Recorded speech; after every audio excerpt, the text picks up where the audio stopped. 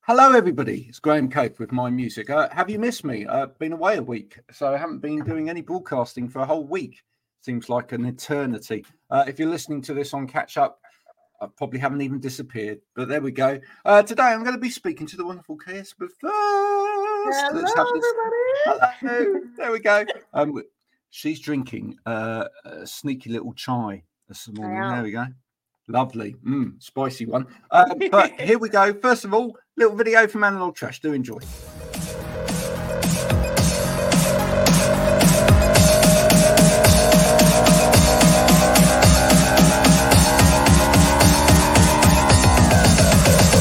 Keep on, don't stop.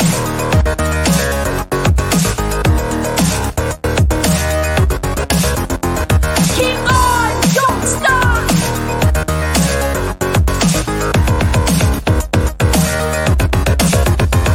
Keep on, don't stop.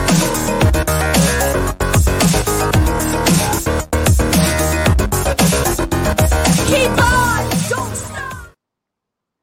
Well, there you go. As the music plays away, I'm going to be speaking to my guest. Now, if you hear kind of feral children in the background this morning, it's because the teachers decided that they're going to have another day for, I don't know, they call it an inset day, whatever that is. So you're part-time dad, part-time teacher this morning then? I'm always a full-time dad and a full-time, office manager. Yeah. And a full-time interviewer. I'm just a full-time everything. Oh, it's hard to switch off when you've got that kind of creative brain. It's so difficult to switch off. It's just incredibly difficult. And yeah, my kids are incredibly creative as well, so they never switch off. But I do apologise now if you hear hoops, whoops, or anything else going on in the background. It's just because they're having fun. I actually don't apologise for that at all. I was going to say exactly how it should be, and especially when the sun's shining like it is today. Absolutely. It's warm, isn't it? I know, it's so nice. I am not complaining at all. I'm taking it in my stride, you know. I am not complaining. It's lovely to have a bit of an Indian summer. The only thing I would say is, God, why didn't we have it earlier? In summer. You know, if for next year, if you could plan it a little bit better, that would be marvelous. Yeah, thanks. That would be great. Tell us a little bit about you.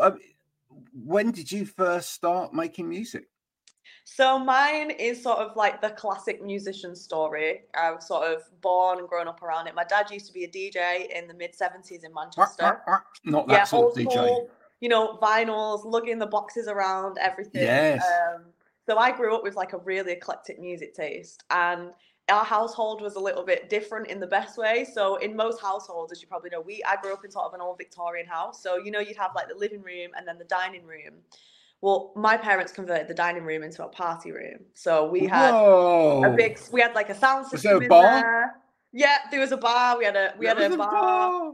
The lot. So most weekends, Friday, Saturday night, not every weekend, of course. My parents obviously would have people around. If they didn't, they would have music playing. And Friday night used to become a tradition in our household where Friday night was music night. So the three of us. What music are we talking here? What sort of, are we talking disco? Are we talking? Oh, so my influences, my taste is quite eclectic, but my influences and where my heart really lies is with R&B, soul, jazz, hip hop. But I'm really lucky because, like I say, on a Friday, my dad used to sit me down and he used to literally be like, I'm giving you a musical education. So he would play me, you know, listen great now. albums.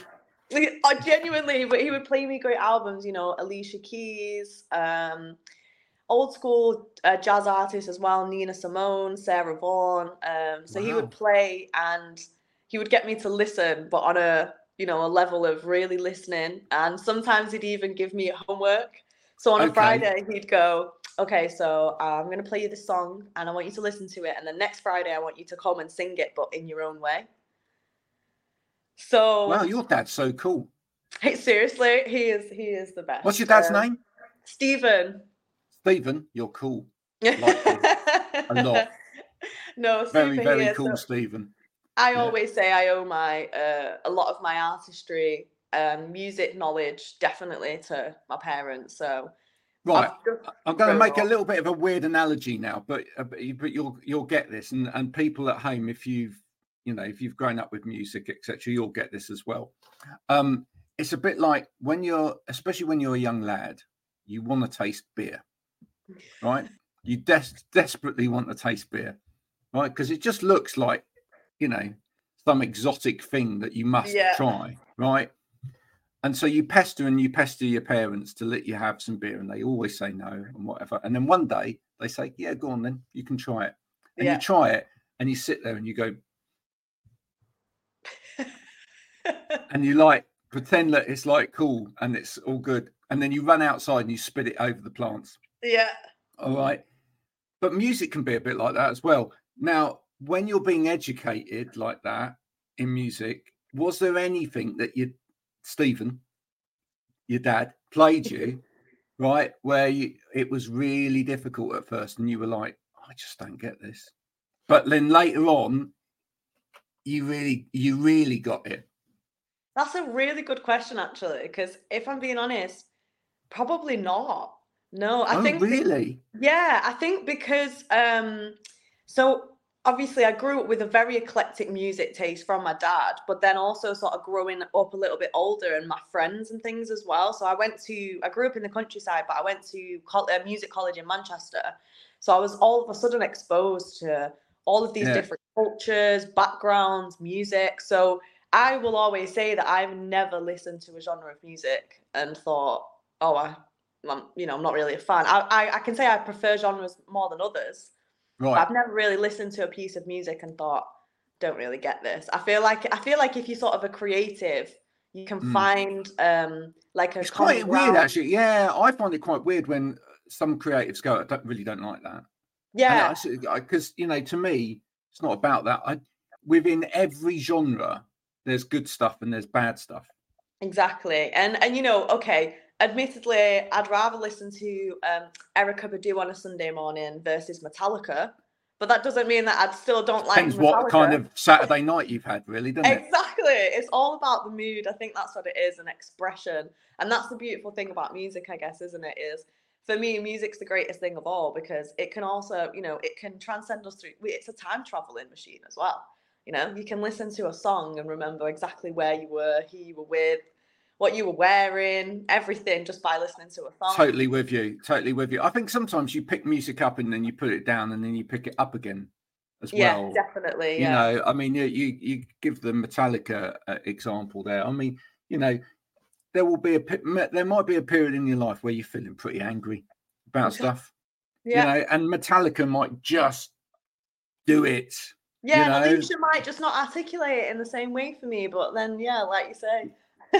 And you might go for a month period where you just absolutely binge Metallica and Anthrax and Slayer and definitely. Everything. And I don't know about you, but I do find that I go through phases of listening as well. So I'm quite I'm that person where I will listen to an album on repeat until I'm sick of it almost, and then move on to something else.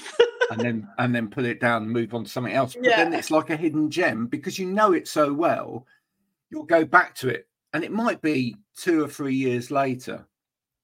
And this is what drives my wife mad because she goes, well, you've got thousands of CDs. She said, you can't possibly listen to it. I go, yeah, I do. Right. And I will go back to it. And I'll have a day and I'll just go, it's just got to be that today. Do you know what? And it's interesting actually that you bring that up about CDs. So obviously when I was a kid, my dad, we used to listen to CDs all the time. So when we left our family home, it was quite funny. I wasn't attached to anything. The only thing I was certain that I had to take with me was the CD collection because to me that was my childhood. But obviously it's interesting now how it's changed with consumerism, how we listen to music as well. Obviously, when I was younger, I remember going into my dad's into the bar room and going and looking at all the CDs and exactly like you say, just going, it might be what mood am I in, or I might have even looked at a CD cover and been like, never heard that, pull it out, listen. Whereas now, with Spotify and streaming, everything's so accessible, it's great, but also you have to know what you want to listen to. So unless you sort of let, Spotify do its thing on the algorithm and let you play random songs, it's quite difficult to find new music as well nowadays, I think, unless sort of someone's directly recommending it or you are an active person that tries to find new music. But I do think it's interesting how the consumerism of how we listen to music has really changed as well, even since, I'm only 27, But from me being a kid to now, you know, I remember videos, tapes. I remember having it was like an old Walkman, but it was a Bush one. And I remember having to put the CD in, and the spinning disc was actually broken in mine. So I used to have to put my CD in and then like give it a head start, let it spin, and then shut it really fast and then press play. You literally, you had to kind of almost like DJ your CD. Yeah, pretty much. Yeah. And then now Wah, wah, obviously wah, I'm wah, only wah, wah. Oh, exactly. yeah, here it comes. And I'm Love only that. 27, but I think, you know, like I make myself sound old, but it's like kids these days won't know that though. Like, you know, I remember having to carry around my CD in the CD case without the actual album cover. So I would have to remember, okay, track number 7 is this, and it's my favorite, and then skip through each track to get to it. And I find it just so interesting how in such a short space of time, it's just completely changed. Do you think, though, interestingly, do you think that some sort of gurus of how to do the whole modern music thing and get the music out there are kind of missing part of the point as well? Because, I mean, vinyl is coming back, CD is even coming back, tapes are coming back, Yeah. you know, which is great because they stretch. Yeah. It's brilliant. I can't wait to listen to Vampire by that girl in the charts. You know, Stretched. I think it'd be great. Yeah. I think though that sometimes they miss the point. I watched this guy, and I won't name him, who's a bit of a music guru, on Instagram last night, and he was going on about musicians stop making music videos because right, and I get his point, because what he's saying is spend all of that budget, spend all of that money on making lots and lots of social media content, because that will get seen, that will get heard, etc. Yeah. But then you could get to the ultimate conclusion of that, which is like, stop making music, just make 30-second stabs. That's really not what artists are about, is it? I mean, I'm guessing that a lot of musicians will make music videos not purely because they want to have something to put out there to market, but actually because they want to visualize their music. They want to make art to go with their other art. Yeah, Definitely. And I totally agree with that. And I think the statement that whoever this guy was making is not completely wrong. I think it's just more of, I would sort of be saying, you know, make a music video, but maybe do it on a lower budget. So I'm quite lucky because so I did 3 music videos off the projects. There's 4 songs. So I only didn't do a music video for one of them. And I was lucky because my best friend does videography. So me and her just teamed together, and exactly what you said, I did not make any of those videos. Yeah, okay, it was extra content to market, but I did them because I'm a very visual person anyway. So when you see something in your mind, and you know what it's like, I imagine, as a creative, sometimes it's compulsive. It's like I have to, once I get it out, I'm fine. And exactly. But yeah, it is interesting with the music video thing, because even myself, obviously, you have to try and, I think it's a balance of staying true to yourself as an artist, but also obviously being aware where the trends are and understanding that, okay, if you do make a music video that's 3 long, you're probably not going to get people's attention for that long. But what you can do is, something that I've started to do recently is sort of still make a music video, because that's your intention, that's what you want to do and express your vision, but maybe just take that music video and, like you say, chop it up into loads of 30 seconds, and then you've kind of got both then as well. Yeah, or make content that leads into the longer form content, which, you know, if that guy knew anything about, he does know some stuff about marketing, he's quite successful, but if he knew everything about marketing, that's what most people do on social media. I run a social media marketing business. What we do all day long is make longer form content, and the reason I make longer form content is because it's the most authentic content. It's the content where you get to hear people actually showing that they know their stuff. Or you get to hear the stories, or you get to hear the passion that someone's put into something. And I think it's wrong to say people that won't listen to that content, or won't find, won't want to absorb that kind of content? Yeah, they definitely do. In fact, ultimately, it's, you know, we're all making telly. That's the way I look at it, because Of course, yeah. nobody watches telly anymore. Yeah. All right. Or, you know, they stream, everything is streamed, right? All of your TV is streamed now. So basically, stuff like this is telly to somebody. Yeah, right? definitely, yeah. You know, someone wants to come and listen to Kayess talking to Graham Cove this morning. That's their telly for half an hour. Wonderful stuff. You know, there's probably nothing better on the telly. There's probably just some guy teaching a dog how to lick biscuits, and you know, you don't want to watch that. You want to listen to us talking instead. But in order to get people into this, which is what I'll do as well after this, we'll cut a little clip out and we'll put a little clip in, and it might be a nice little funny, or it might be, you know, it might be a poignant moment, and people will go, oh, that sounds interesting, and then they come into the whole thing. Of course, yeah. That's the way it is. So we've found out a little bit about your past, your dad's bar. Yeah. Which was brilliant. Set the bar very high there, Stephen. Is this Stephen that's on? Yeah, it will be. I'm sure he's watching from. I'm actually at my parents' at the minute, so he's probably watching from the other bedroom. Stephen Sumner. That's yeah? it. That's him. That's the legendary Stephen. There you go. Is no relation to the other Sumner? No, we keep saying this. You know, I mean, yeah, I could pry this on. Yes, I am related to Sting, but no, unfortunately, I'm not. I mean, I could be somewhere down the line. Who knows? Who knows? Oh, brilliant! She's gonna start. You know, every breath you take, any minute now. Yeah, that's it now. It was actually me that wrote it, guys. It was me, really. Did you write it? Brilliant, great song. Should have got an Ivor for that as well. Tell us about the music you're making now. Where is it coming from? Yeah, in terms of a place within you. So my thing is, I always try and write songs that are not about love, but just can't do it. You know, I love talking about love. I love it in general. And I also just think it's such a vast topic to speak about because there's so many different perspectives, angles. And when you're talking about love, you're talking about different types of love as well. Yeah, whether it be love to self, love to friends, love in a romantic relationship. But with me, I always write from. So one of my biggest influences for songwriting is Amy Winehouse. She taught me as a writer that it's okay to just say what the hell you want. You know, you don't have to like dress it up in a metaphor or a simile or make it sound clever. You know, you can just say it as it is. So all of my songwriting draws from experiences from my own life, raw experiences that I've been through, or even experiences that I see other people go through, and then I'll touch on that.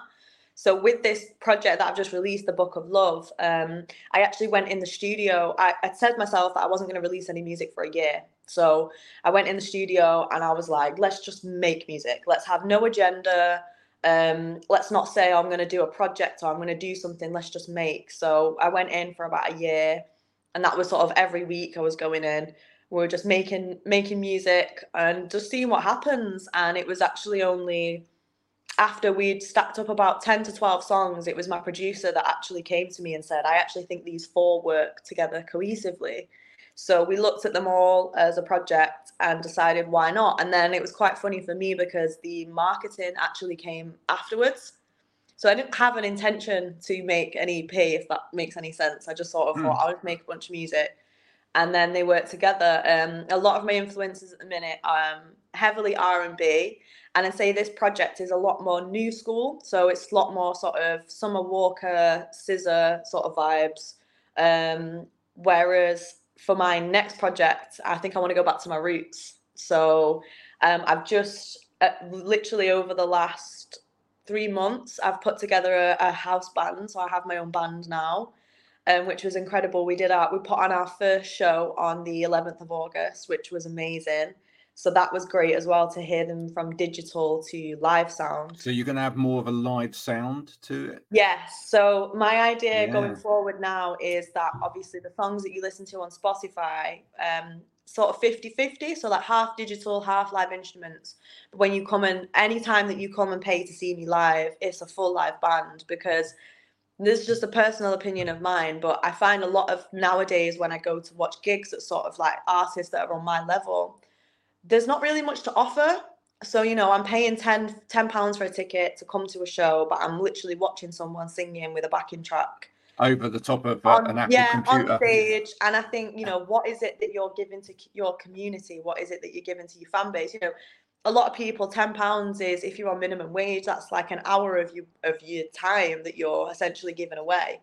So yeah, for me, my biggest thing now is showcasing the songs in a live space. And obviously, I know you can probably get this, but just the vibration is so different. The energy is so different. Being able to physically stand there and not only hear and feel the sound, but as an artist as well, being able to take my digital sound into a live space. And because for me, I play bits of piano, but I would never say, oh, I'm a pianist. Like my skill is singing and songwriting. And I'm very happy to let other people do what they're good at. But it's so great for me to sort of be a conductor. So it's amazing for me to sort of go, right, I can hear this melody in my head, but I can't play guitar, but I can sing it to you, and then you can and then next minute we have a song, and it's just great. So I am. Do you know what I think that's great about it though? The whole live thing is, I think there's more to go wrong. Yes. There's more to go right. Yeah. When musicians play live as a band, right? Definitely. Because when you open up a laptop or press play on a tape, CD, backing track, whatever it is, you know, that bit's going to be right. Yeah. It's going to be right. It's all sequenced. It's all there. It's just all going to be right. So your voice could go wrong. Yeah. Right. But even then, you've probably got backing vocal tracks on there. So you're probably only singing parts or whatever. When it's a group of musicians, you've all got to play off of each other. Definitely. And that's what I'm saying. There's more to go wrong, but there's more to go right, because it's those bits where it does go wrong, but it sounds right. I was going to say sometimes it goes wrong, but it actually goes right. Yeah. Or it just, you know, or just someone does something a little bit more flamboyantly, or just kicks off of the emotion that's in the room or whatever. And wow, it's that wow moment. And you just don't get that with someone singing karaoke, basically. No, and I think also how we make music, again, has become very different. So when I grew up, I used to write music with musicians, and then I moved into a very digital space. So for the last 3 years, I've been working, you know, me, producer, and a computer, which is extremely great, extremely efficient. And it's a really great way to work. But now that I've gone back to the band, I'm finding myself missing a lot of the live element of it as well. And, you know, being able to sort of instruct a musician exactly how you want to play. And, you know, everything that you said about sort of like the energy that you might get from a band member. And again, I just think it's about, you know, I want to be an artist with longevity. You know, when I make a song, I ask myself, would I listen to this in 10 years' time still? And would it still stand? And if the answer is yeah, I'm like, okay, it's a good song. I also think, though, that musicians that don't enter into that live space in that way are missing something. Oh, right? Totally, yeah. I think they're missing something. And the thing that I think they're missing is, I can remember from when I was touring, etc., it was those moments where you would just literally glance a look at somebody else in the band and wink or whatever, and you just knew where they were going to go. Yeah, they knew where you were going to go, and you just did something, and it was just like you're creating on stage. Oh, definitely. And it's quite funny because I've noticed you're the same as me. So creatives, we speak with our hands. So I always used to get, people used to take the mick out of me when I was on stage, because when I sing, I'm very like this. So people used to say, oh, it's like you're casting a spell on stage. And then now I'm with the band, it's all paying off, because I'm obviously, you know, bring it up, bring it down. Okay, that's enough now, you know. So all of these things, I'm like, oh, see, it all paid off in the end. I think it's brilliant. And you can get audience participation as well. Oh my gosh, yeah. And I think the biggest thing for me is just that, as you know, it's genuinely the vibration and the feeling that you get. It's so different. And that was the biggest feedback that I had when we put on the first show, because any of the time that I performed before that was obviously just me and a PA, you know, a backing track. And then for everyone to hear the same songs but with a live band, it was like, oh my God, you can't even compare the two, you know, it's just like completely different. Well, I'm really looking forward to hearing that. Well, Once it hopefully. comes out. Might be a little bit too soon for Christmas for you, but if you are available on Friday the 22nd of December, please let me know and I will make sure that your name is on the guest list because we're putting on another show in Manchester. Again, it's going to be with the whole live band and I've got two incredible acts supporting me as well and they've both got a live band, so it's going to be all live. That's very kind. Manchester's a long way. I know, that's what I was thinking. It's a little bit far for you, but yeah, it will be Christmas. What we need to do, what we really need to do is we need to get Kayess down to the southwest.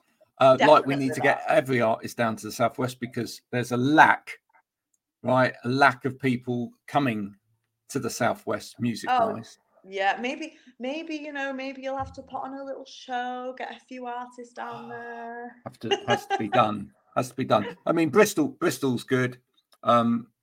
Bristol has got a vibrant music scene, but I think the cost of obviously traveling and putting on music in different places is quite prohibitive at the moment for a lot of musicians, and I'm guessing a lot of musicians would travel a little bit further. I'd love to see a sort of special tax or sort of reduction in tax actually from the government just for musicians. Everybody else can suffer, but if we could just make it. If you could declare that you're a musician, you perhaps have to send a tape in to Or some sort of license that you can apply for. Some kind of license where you could just get cheaper road tax so that you could just travel anywhere in the country much cheaper as a musician. That would be great. Thank you, government. That's a great idea. And if anyone's listening.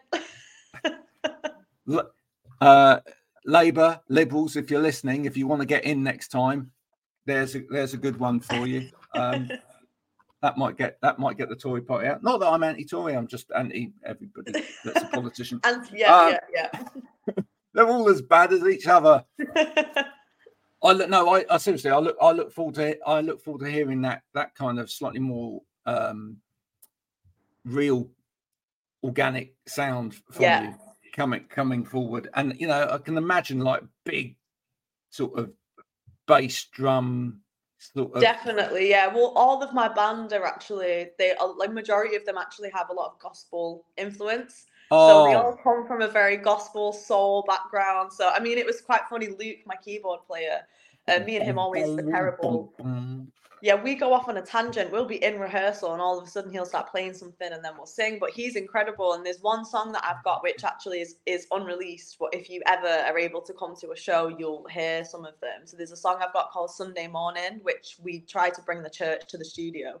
So my keyboard player, changed the settings on it and he's like put on an organ and you could see him looking at me going, is this too much? And I'm like, this is perfect. That sounds awesome.